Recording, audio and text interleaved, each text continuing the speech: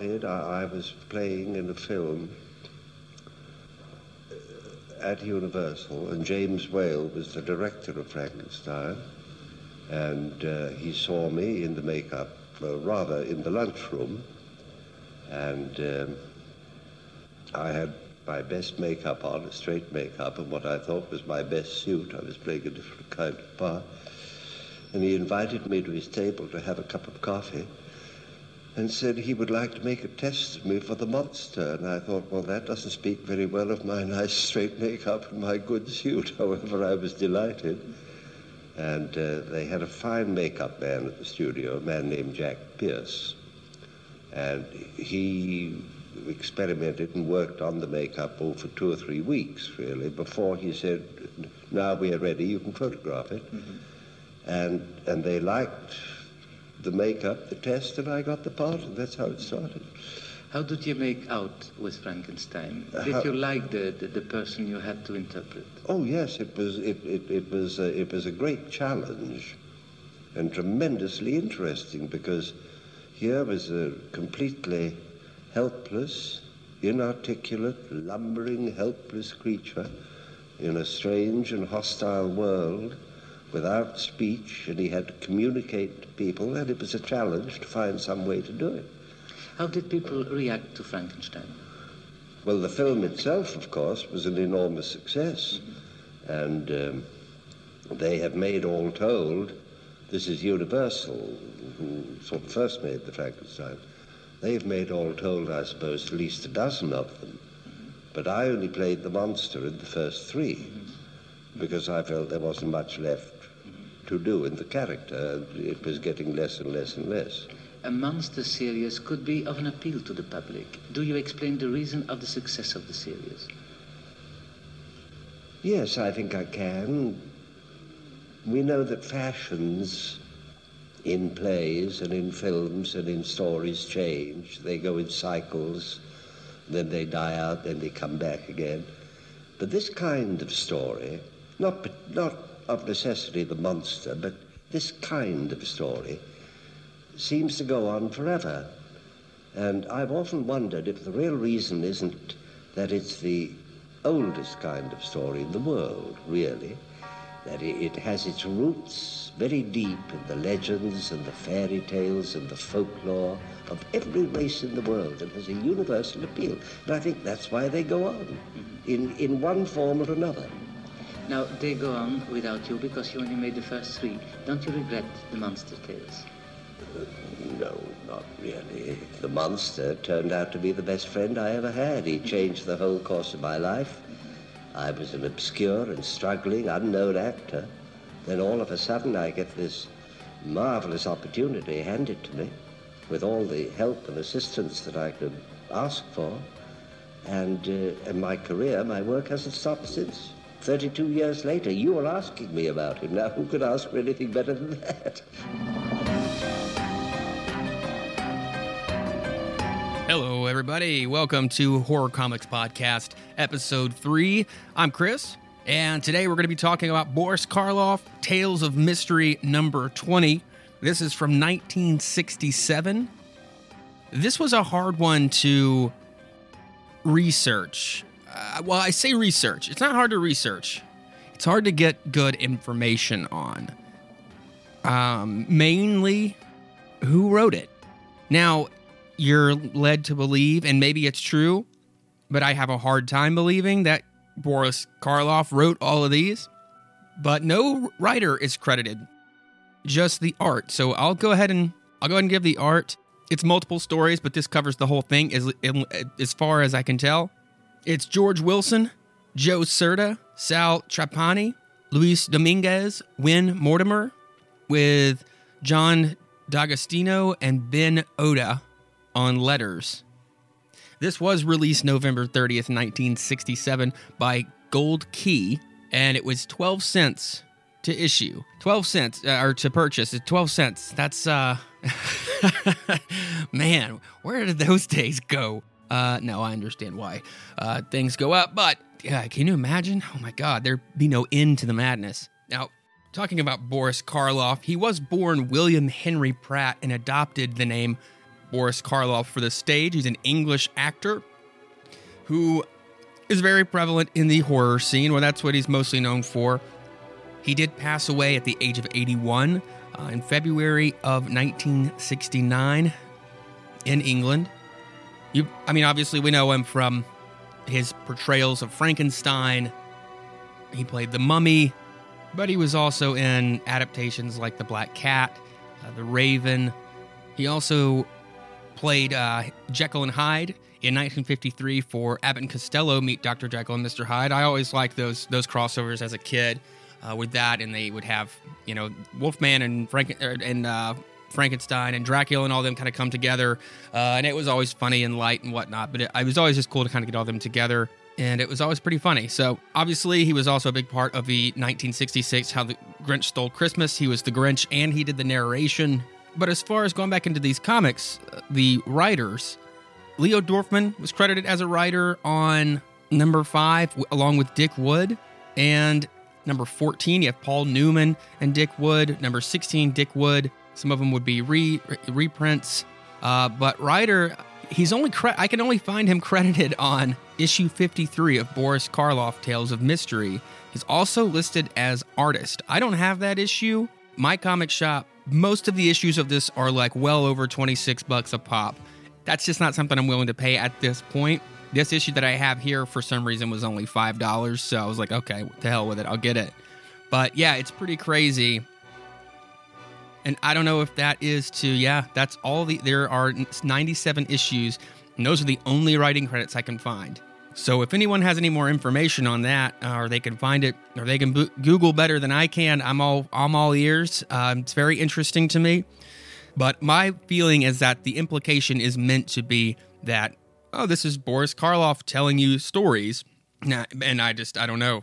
But at the bottom it says copyright 1967 by Boris Karloff, so maybe that's the understood thing, is that he's doing it. Now, this book this is a little bit different in the anthology sort of format, because you do have tales of horror, but it's mixed up by little jokey things, and it's some pretty hilarious, I think maybe unintentionally hilarious little things here and there, but they try to lighten the mood every now and then. But what I like about this is, and we'll go ahead and get into the story, or to the book rather.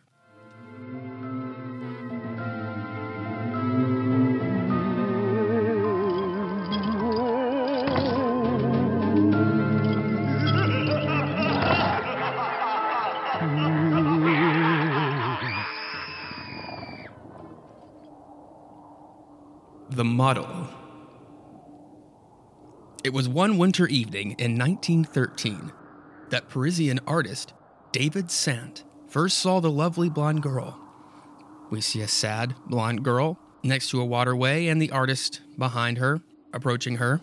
Unable to afford a model, the impoverished artist begged the girl to pose for him without payment. She consented.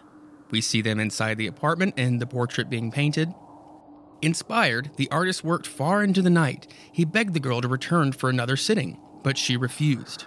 For weeks afterward, he haunted the streets and cafes of Paris seeking his beautiful dream model, but in vain. When he went to police with her portrait, they took him to her grave. She had been executed a year before for 3 murders.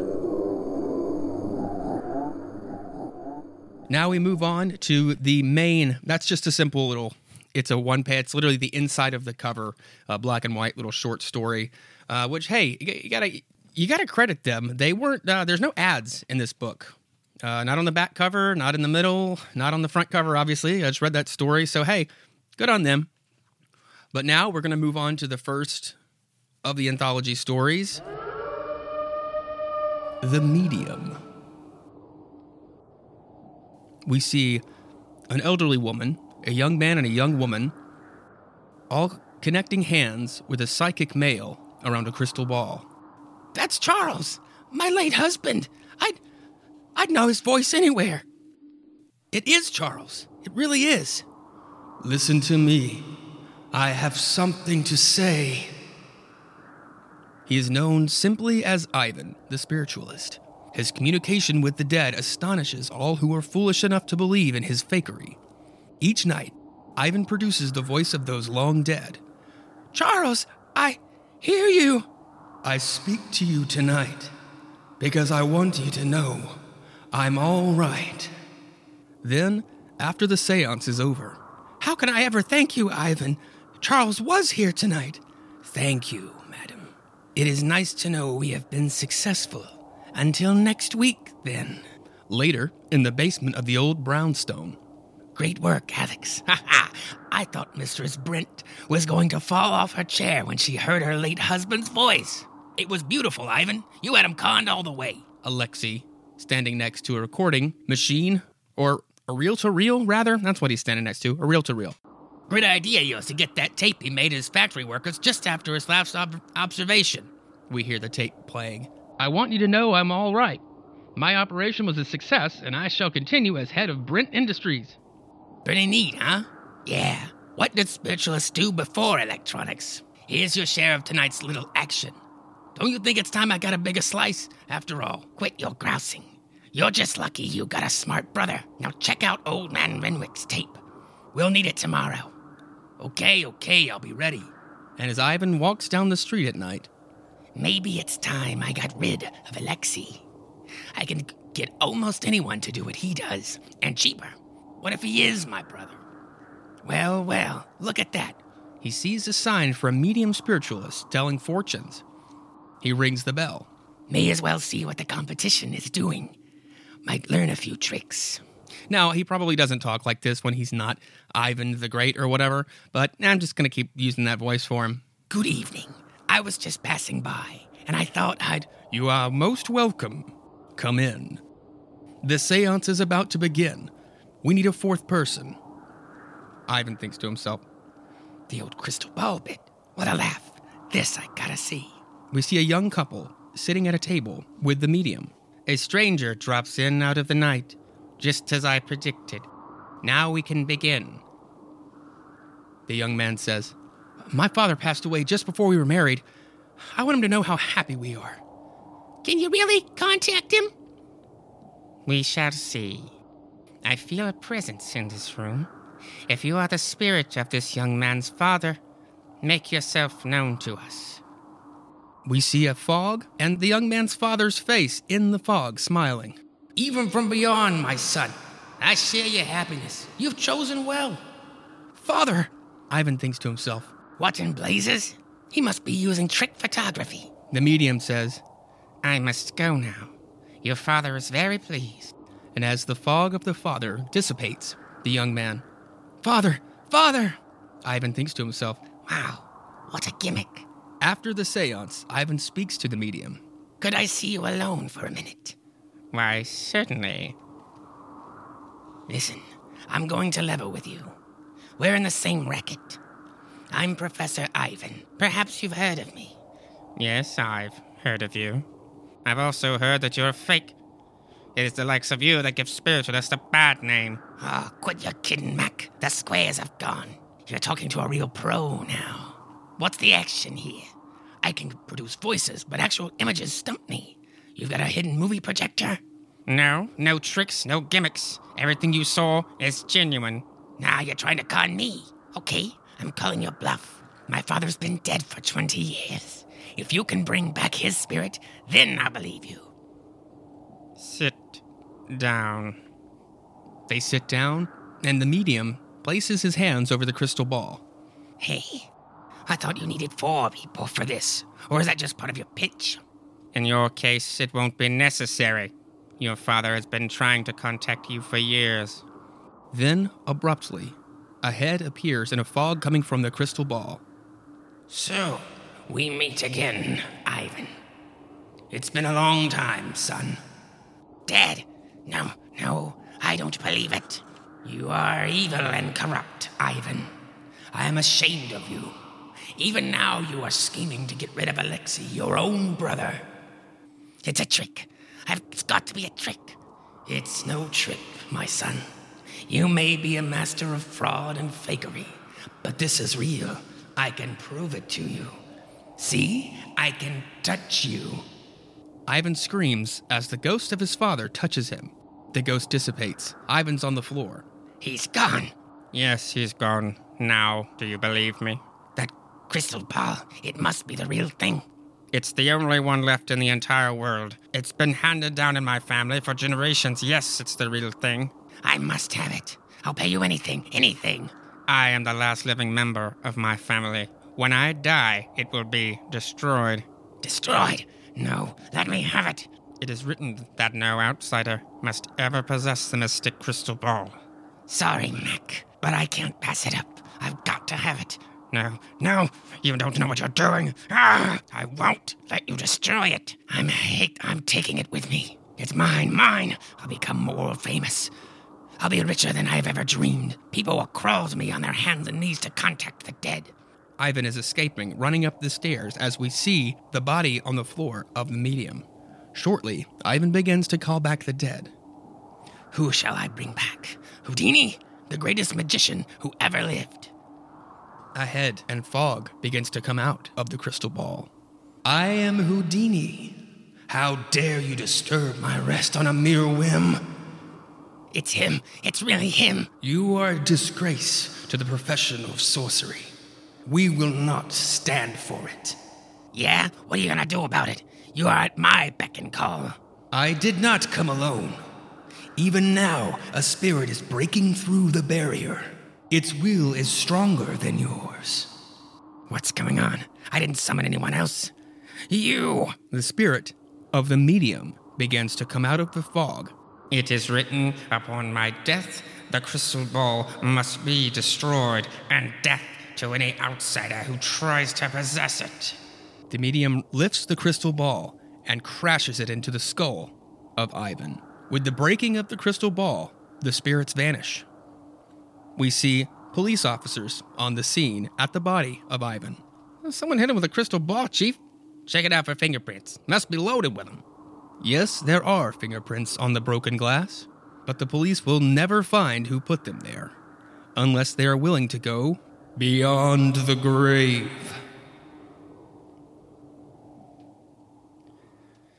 And that concludes our first story. So it's a silly, fun little romp, but I like this whole idea. I like the idea of a con man psychic coming across, having him con people, going to check out another psychic to kind of, learn some tricks and whatnot, and then it runs into the real thing. That's a cool little premise there. I had a lot of fun with it.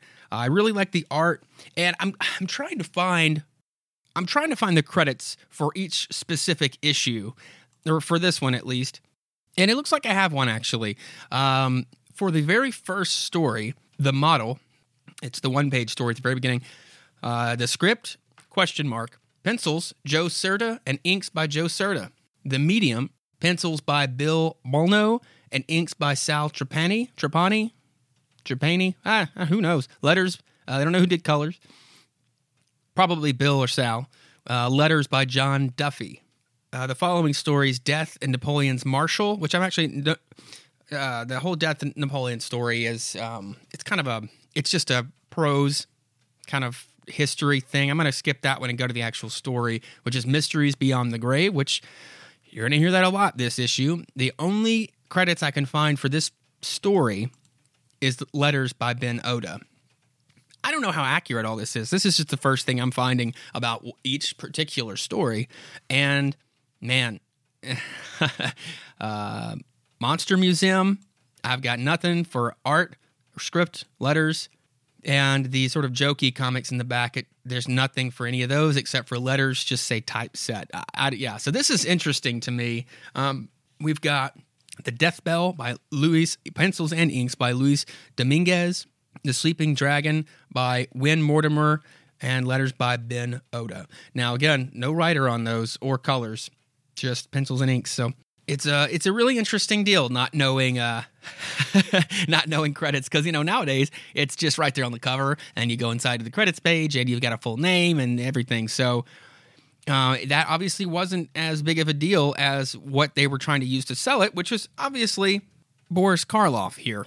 So it seemed to be a pretty successful series, and with 97 issues. And I'm not sure if that 97 includes the first two, which think what I read was the first two issues of this series were actually called Boris Karloff Thriller. So with issue 3, this turned into Tales of Mystery. I don't know if that 97 includes that or if it's actually 99. Well, who cares? I'll find it out later, and we'll get to it. I'm trying to lock down, because this was collected in at least one volume. I don't know if they ever released the second and third or however many, but I'm trying to lock down a decent price for volume 1, and that way I can kind of dig into more stories. That's what I have for Creepy. I have several issues, but I have several collected archive editions with a ton of stories, a ton of it has 4 or 5 full-on magazines in it. And same thing with Vault of Horror. So I haven't cracked into those yet. I'm still going with single issues, and I got about 200 more single issues I could go into. So I don't know what I'm going to do next issue, but I'll figure it out throughout the week and kind of dig around and read some stuff and see what I want to do next. So before I move on to our next story, I'm going to have a little sip of something to warm your insides, because it's chilly out. It's chilly out tonight. It's dark. It's dreary. It's rainy. It's the perfect time to be recording this. So cheers, everyone. I'm actually enjoying a bourbon myself. So our next story is actually a collection of shorter stories. Mysteries Beyond the Grave. On a bleak April morning in 1858, Paul Geberhard, an accused murderer, is led to the gallows in the courtyard of a South African prison. But I'm innocent. I swear it before Almighty God. You're hanging an innocent man. That's what most of them claim. But this one's pretty persistent. As 2 men look at each other, smiling haphazardly as they're about to take a man's life. And as the noose is fixed around Geberhard's neck, you may hang me, rob me of my life, but you will never claim my body. My body you shall not have. That I swear. They ready the noose around his neck, and moments later, at the warden's signal, the trapdoor drops open with a thud. Paul Geberhard is pronounced dead, and that same day his body is placed in a common prison grave. We've piled boulders atop the coffin, sir, just as you requested. The more the better. Geberhard's vow that they will never have his body is given serious thought. For 2 months, guards are assigned to watch over his grave. The man is finished. Dead. Why keep us here? Something bothers the officials. Conscience, perhaps. Shortly afterwards, a petty thief is arrested and given vent to a shocking confession. Paul Geberhard was an innocent man. I killed the farmer. Geberhard died for a crime he didn't commit. He was innocent all along. Now, I guess this is maybe the warden, because you don't see his face again, but he was at the hanging. He just didn't have any dialogue, so he's the man saying he was innocent all along. Actually, I can't remember what voice I used for him. At this point, I've given different accents for all over the country / world for the few people that have showed up in this issue, which is supposed to be taking place in South Africa. So, yeah, whatever. We'll see what happens. There's nothing new. I don't know. I don't know what to do. I don't practice this, so I just kind of attach it to their face. So, it is what it is. That's what I'm doing. The confession turns out to be the truth, and the prison warden acts promptly. The grave will be reopened, and Geberhard's remains will be placed in a proper coffin for reburial. It's the very least we can do, says a bystanding guard. The grave is opened, and the heavy boulders atop the coffin are removed. But when the nails that hold down the coffin lid are finally pried loose, why, it's empty. We see an open casket that's empty. Only the shroud remains. But how? He swore we could never claim his body. He vowed it with his last breath. Another mysterious happening in the case of Louis Panier. The year is 1935. The place, a native cemetery on the island of Haiti. We see a man standing in a field with a lot of markers, sticks that have symbolic dolls attached to them, made of straw. A man pulls one off the stick. A most interesting piece. I must add it to my collection. But as Panier turns to leave, We see a native man. "Put it back, sir. I beg you. Take it. It'll bring powerful magic on you. A curse from beyond the grave." That's probably not what people from Hades sound like, but what did I say earlier? Curses? Magic? They can't touch me, old man. And when Panir returns home with his prize, we see him placing it atop his fireplace, it seems, with other similar souvenirs. There, it fits perfectly. A week later, a fearful tropical storm lashes the area with savage fury. Drawn by the storm's fury, Panir opens the door when suddenly we see him struck by lightning. Killed by the bolt, it is decided that Panir's remains must be returned to his native France. Ooh, so I really didn't give him the right accent. It's said that the voodoo curse can claim its victims beyond the grave. Naturally, it is just native belief. All the same, it's better that he will be buried elsewhere. We see his casket being lowered onto a ship. Upon its arrival in France, the body is taken to the family vault outside Lyons. We see them loading the casket, into a crypt. Several nights later, as the cemetery caretaker makes his rounds, is heard from within inside the crypt. The caretaker turns towards the scream. Mon Dieu, the dead cries out. When authorities are summoned, the bolts and padlocks on the vault door are firmly in place. Open them immediately. That's like more German. I'm going to stop with the thing. I think I got the French guy down okay, maybe. I'm going to go back to what it was. At once, sir. And when the massive vault door is thrown open, the casket is smashed, the body gone. But where? By whom? I dare not guess. The answer must lie beyond the grave itself. I just wanted that guy to be Adam West. God rest his soul. And that is the end of that little story of Beyond the Graves. It's a fun little... I don't know what that... It's strange to have... there's no real setup of, like, here are tales of things from the... You get it, I guess, from the title. But I just wasn't expecting them to be so short and to not really not have resolve, but they go to the next thing really quickly and kind of without a lot of buffer, which, again, they don't have a lot of pages, but they could have had more pages if they would have done away with Monster Museum. Our Monster Museum is a pretty busy place these days. What with one monster after another claiming recognition and trying to outscare each other. We hope you enjoyed this collection. First, we have the lobster monster, which looks like a T-Rex mixed with a puppy dog. It's all green. Its tail has a half moon at the tip, and it has purple lobster claws. It crushes ocean liners in its claws. Then we have the suction tree. Devours all birds, animals, and curious humans drawn into its mouth. And it looks like a tree with arms and hands and a mouth like a sucker fish. Then we've got the auto eater. It empties cars before eating them. We see people falling from a car that's being eaten by the auto eater. And the Rock of 1,000 Eyes hypnotizes victims to do its evil bidding. And we see a rock with not quite 1,000 eyes. Oh, and the next is a page of jokes submitted by readers, I guess. And I'm not going to read them because some of these people need to be hunted down.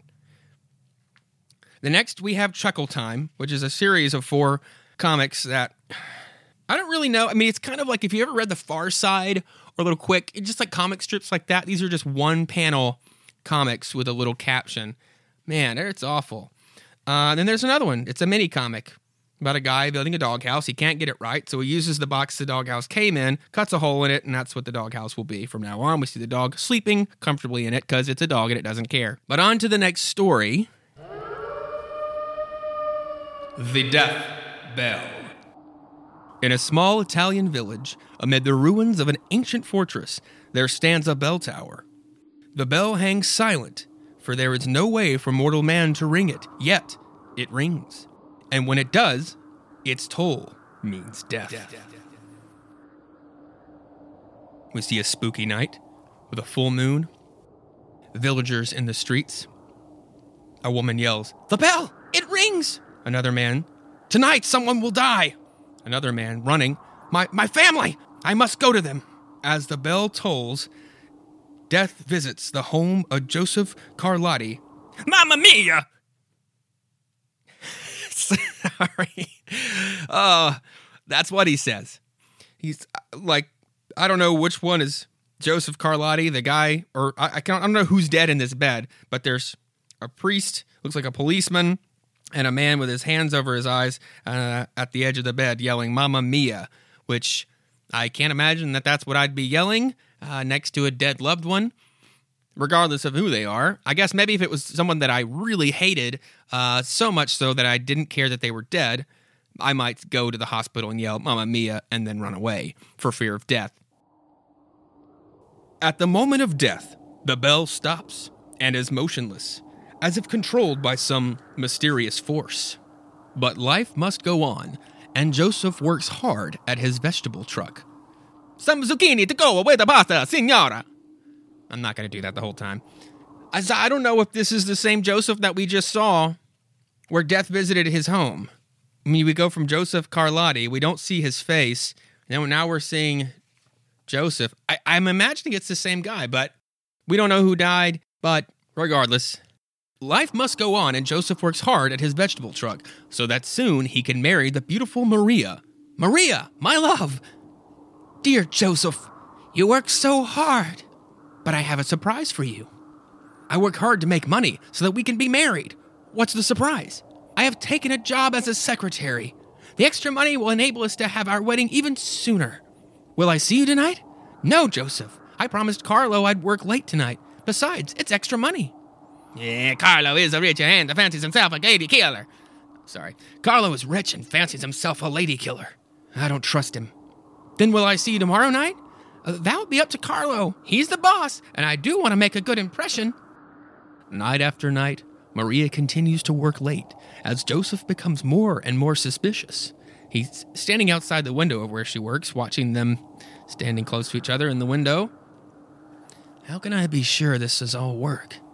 It may be Carlo's way of taking Maria from me. Carlo is charming and clever. His good looks have turned many a pretty head. If this is some kind of trick. Later, we see Joseph spying on them, walking what looks like arm in arm, but maybe not. No, it's not clear. But they're in the park, and she's laughing at something that he, I guess, said. Joseph thinks to himself, the way she smiles at him used to be reserved for me. The next night, Joseph Bullshit. The next night, Joseph accidentally passes a small, intimate Italian cafe and sees, "So, they call this working late? This is too much." Inside the restaurant, Carlo says, "Thank you, Maria, for working so late. The least I can do is buy you dinner." "Thank you, Carlo. The extra money will go toward my wedding to Joseph." "Ah, Joseph, you should have bought one of those listening devices they've been selling in those EC comics, huh? Secret spy devices, huh, Joseph?" Insane with jealousy, Joseph returns to his truck. "So, it is true. Carlo's taking Maria away from me. I could kill him for that." Joseph is driving. "Carlo must die." He's now driving up on the both of them, crossing the street. "It'll be so easy. An unfortunate accident." Don't think you thought that one through there, Joseph. Vehicular manslaughter is still a thing. In the wreckage, Joseph accidentally hit Maria. He gets out and he's running towards the body. "Maria, no, no!" Minutes later at the hospital, the doctor's talking to Carlo. Joseph is sitting with his face in his hands on a bench nearby. Doctor says, "If she lives, it'll be a miracle." Joseph, "The death bell. If it rings, Maria will die. I've got to stop it." Painfully, Joseph claws his way to the top of the mysterious tower, where no man has set foot for centuries. He reaches the top. It's starting to move. As if controlled by some mysterious force, the giant begins to sway. "You devil! You can't ring! I won't let you! Maria will not die!" Joseph jumps and latches on to the clapper or tongue of the bell. The bell begins to chime, with the clapper slamming Joseph against the walls. With a will of its own, the bell seems determined to toll another death. Joseph cries in pain, until finally, it stills itself. We see Joseph fall from the tongue of the bell. Back in the hospital, Maria lives. "It's uncanny. She pulled through." Carlo says, "The bell did not ring, doctor. I must tell Joseph." He and Maria are going to be married, and Joseph is 100% definitely not dead. I added that last part. The bell did not ring, my friends. But the people of the village could not hear the muffled sounds coming from the tower as the death bell claimed another victim.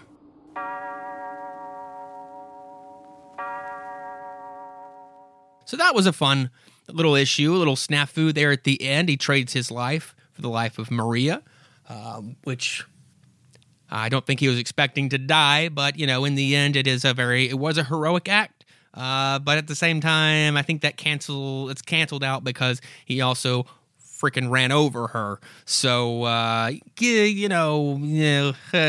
think he's just kind of canceled out. He's probably in purgatory or something now. I don't know. This was in 1967. I don't know how long purgatory gives people in the contract to pray their soul out of hell or purgatory or whatever. So maybe somebody can research that and let me know. Maybe too late for old Joseph. Oh, yeah, and also this is fictional, so there was no Joseph in the bell tower. But I kind of liked this ending. I thought it was a fun kind of deal. I don't know. I say fun. I thought it was a neat kind of deal where he climbs up and he's going to stop the bell from ringing. I don't know. I thought it was cool. Never seen that before. And he's just getting slammed around by a bell. I don't know. I could see this being a cool, like Hitchcock kind of move in a movie. It'd be kind of cool to see. But I don't know if I mentioned this, but the narrator, much like the Crypt Keeper or the Vault Keeper or Uncle Creepy or whoever, it actually is an illustration of Boris Karloff, which is kind of cool because his head will pop up and he kind of leans in. Kind of like on Mortal Kombat when the whoopsie guy comes in. It's kind of like that, except for he doesn't say whoopsie or whatever they say in that game. I don't know. I thought that was a cool aspect because I'm just going to tell you, this is the first issue of this book that I've read, and I just bought it this week because, like I said, it was the only one that was even nearly affordable to me at this particular time. So I thought that was a neat little deal. So the next story we're going to go off to, and this guy, I'm telling you, this main character, it's two main characters, but the male, he's really picky and choosy about which legends he believes, and you'll know what I mean when we get into The Sleeping Dragon. Meet Dirk Blair, explorer and author, whose lively books on legends and folklore are always based on diligent research. He travels to the ends of the earth, tracking down the source of ancient legends to see whether they have any basis in fact. There it is, Helen. Mount Kimmo, the final resting place of the Sumba Dragon. Dirk, I wish you wouldn't go through with it. I'm frightened. I gotta remember that voice. I like that one. I have a strange feeling there's something waiting for us up there. Something terrible. That's exactly why we're going. According to legend, and remember him saying according to legend right there, I'm going to put a little reminder there. The Sumba Dragon is sleeping on that mountain until the gods summon him to come down again. If there's any truth behind the tale, we may find his carcass preserved in the ice.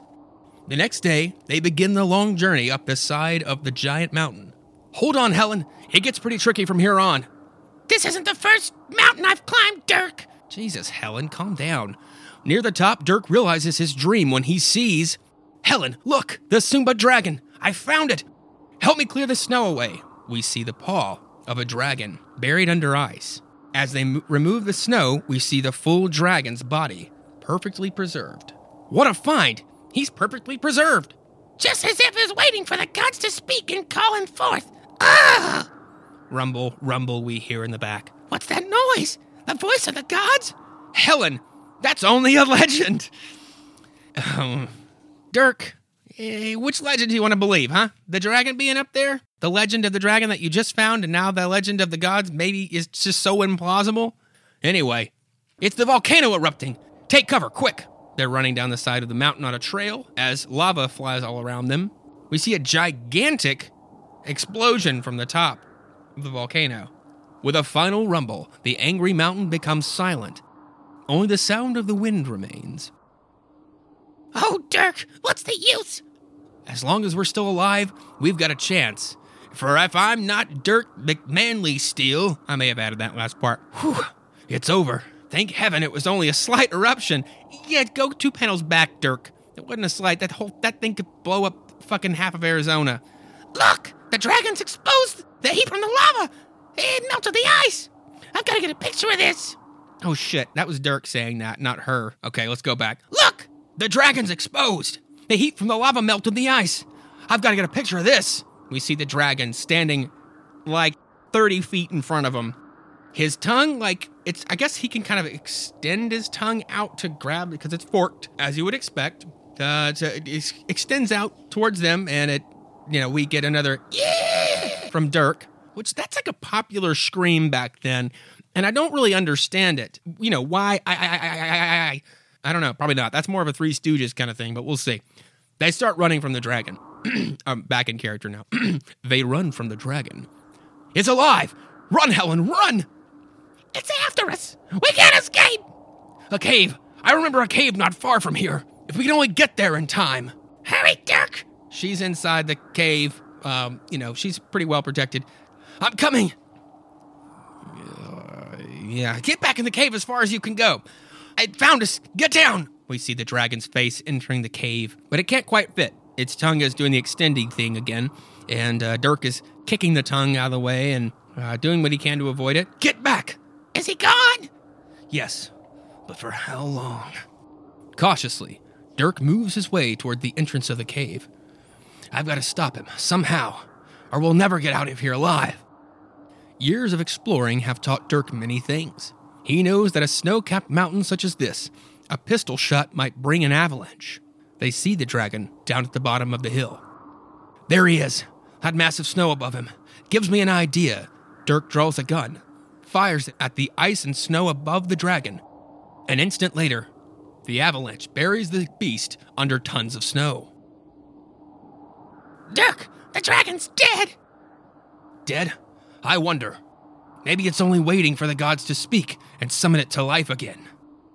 Because of Dirk Blair, his name wasn't McManly Steele. Blair, that's right. Because of Dirk Blair's reputation for integrity, most people believe his photos of the dragon frozen in the ice are authentic. However, his latest book does not mention the dragon's coming to life. After all, he does have a reputation to maintain.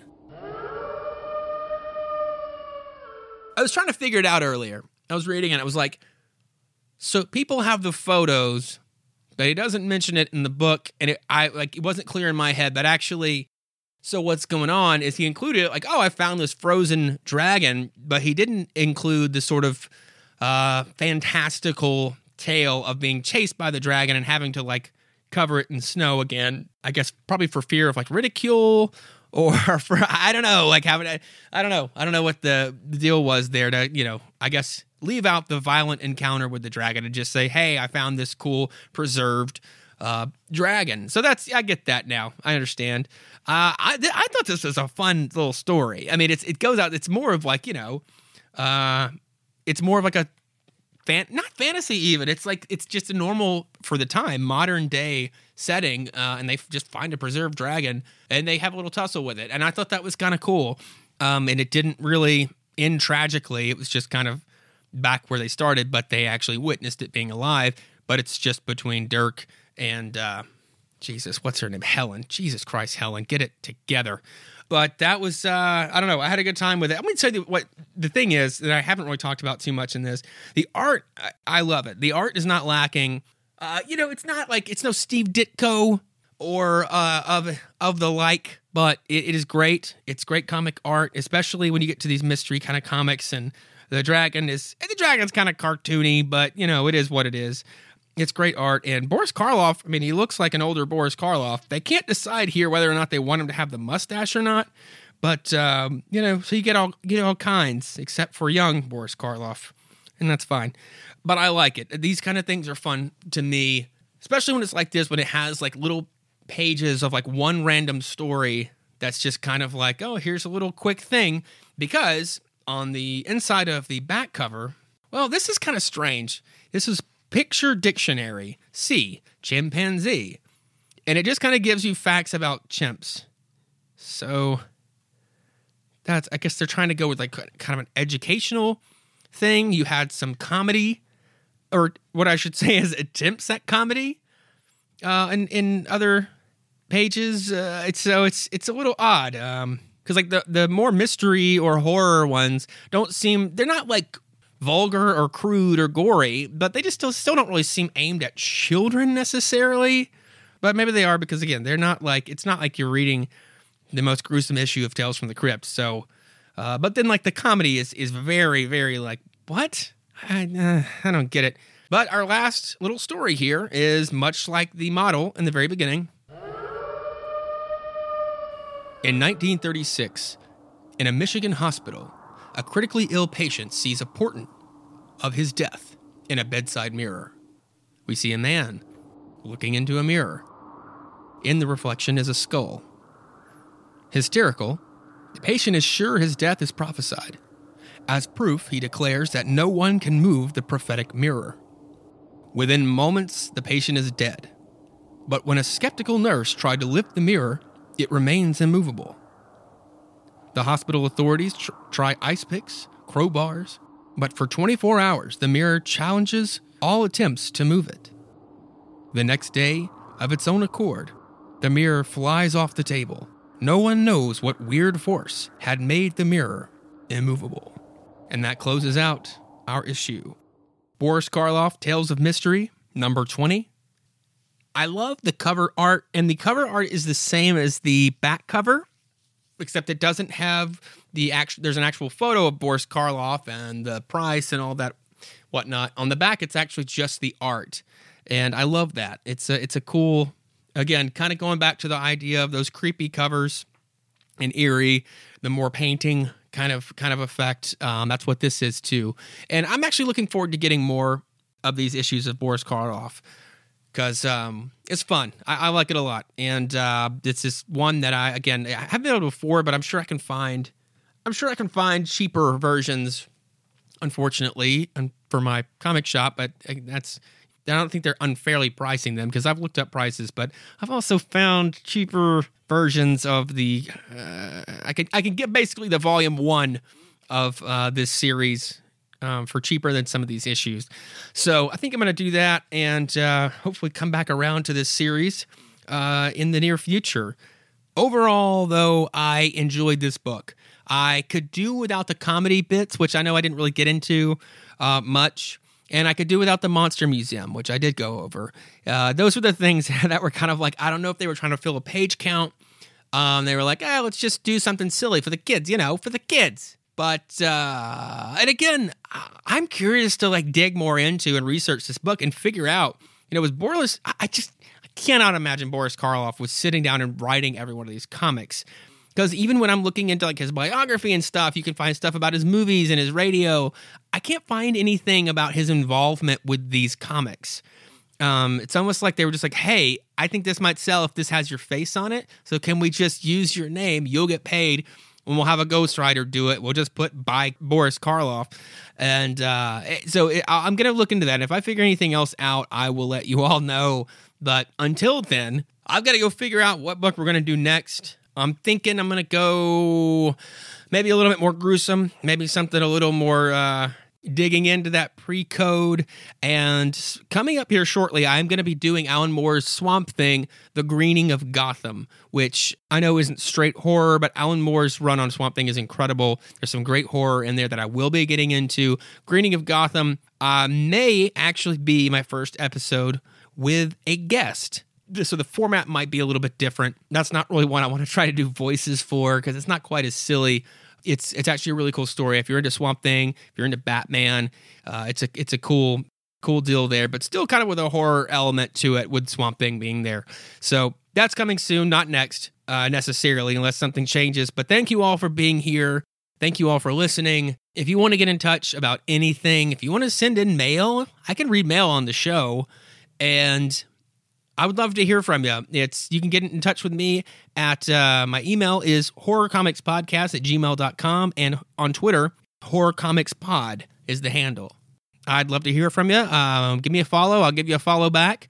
As long as you have a profile picture and it isn't like, your profile isn't like xxx.pix.chat.com. Come see all of our nudes. I'm probably not going to follow you back. But if that's your profile, you're probably not listening because you're not real. thank you all again for listening. Thanks for bearing with me, and I hope you enjoyed it. And again, please get in touch if you have suggestions.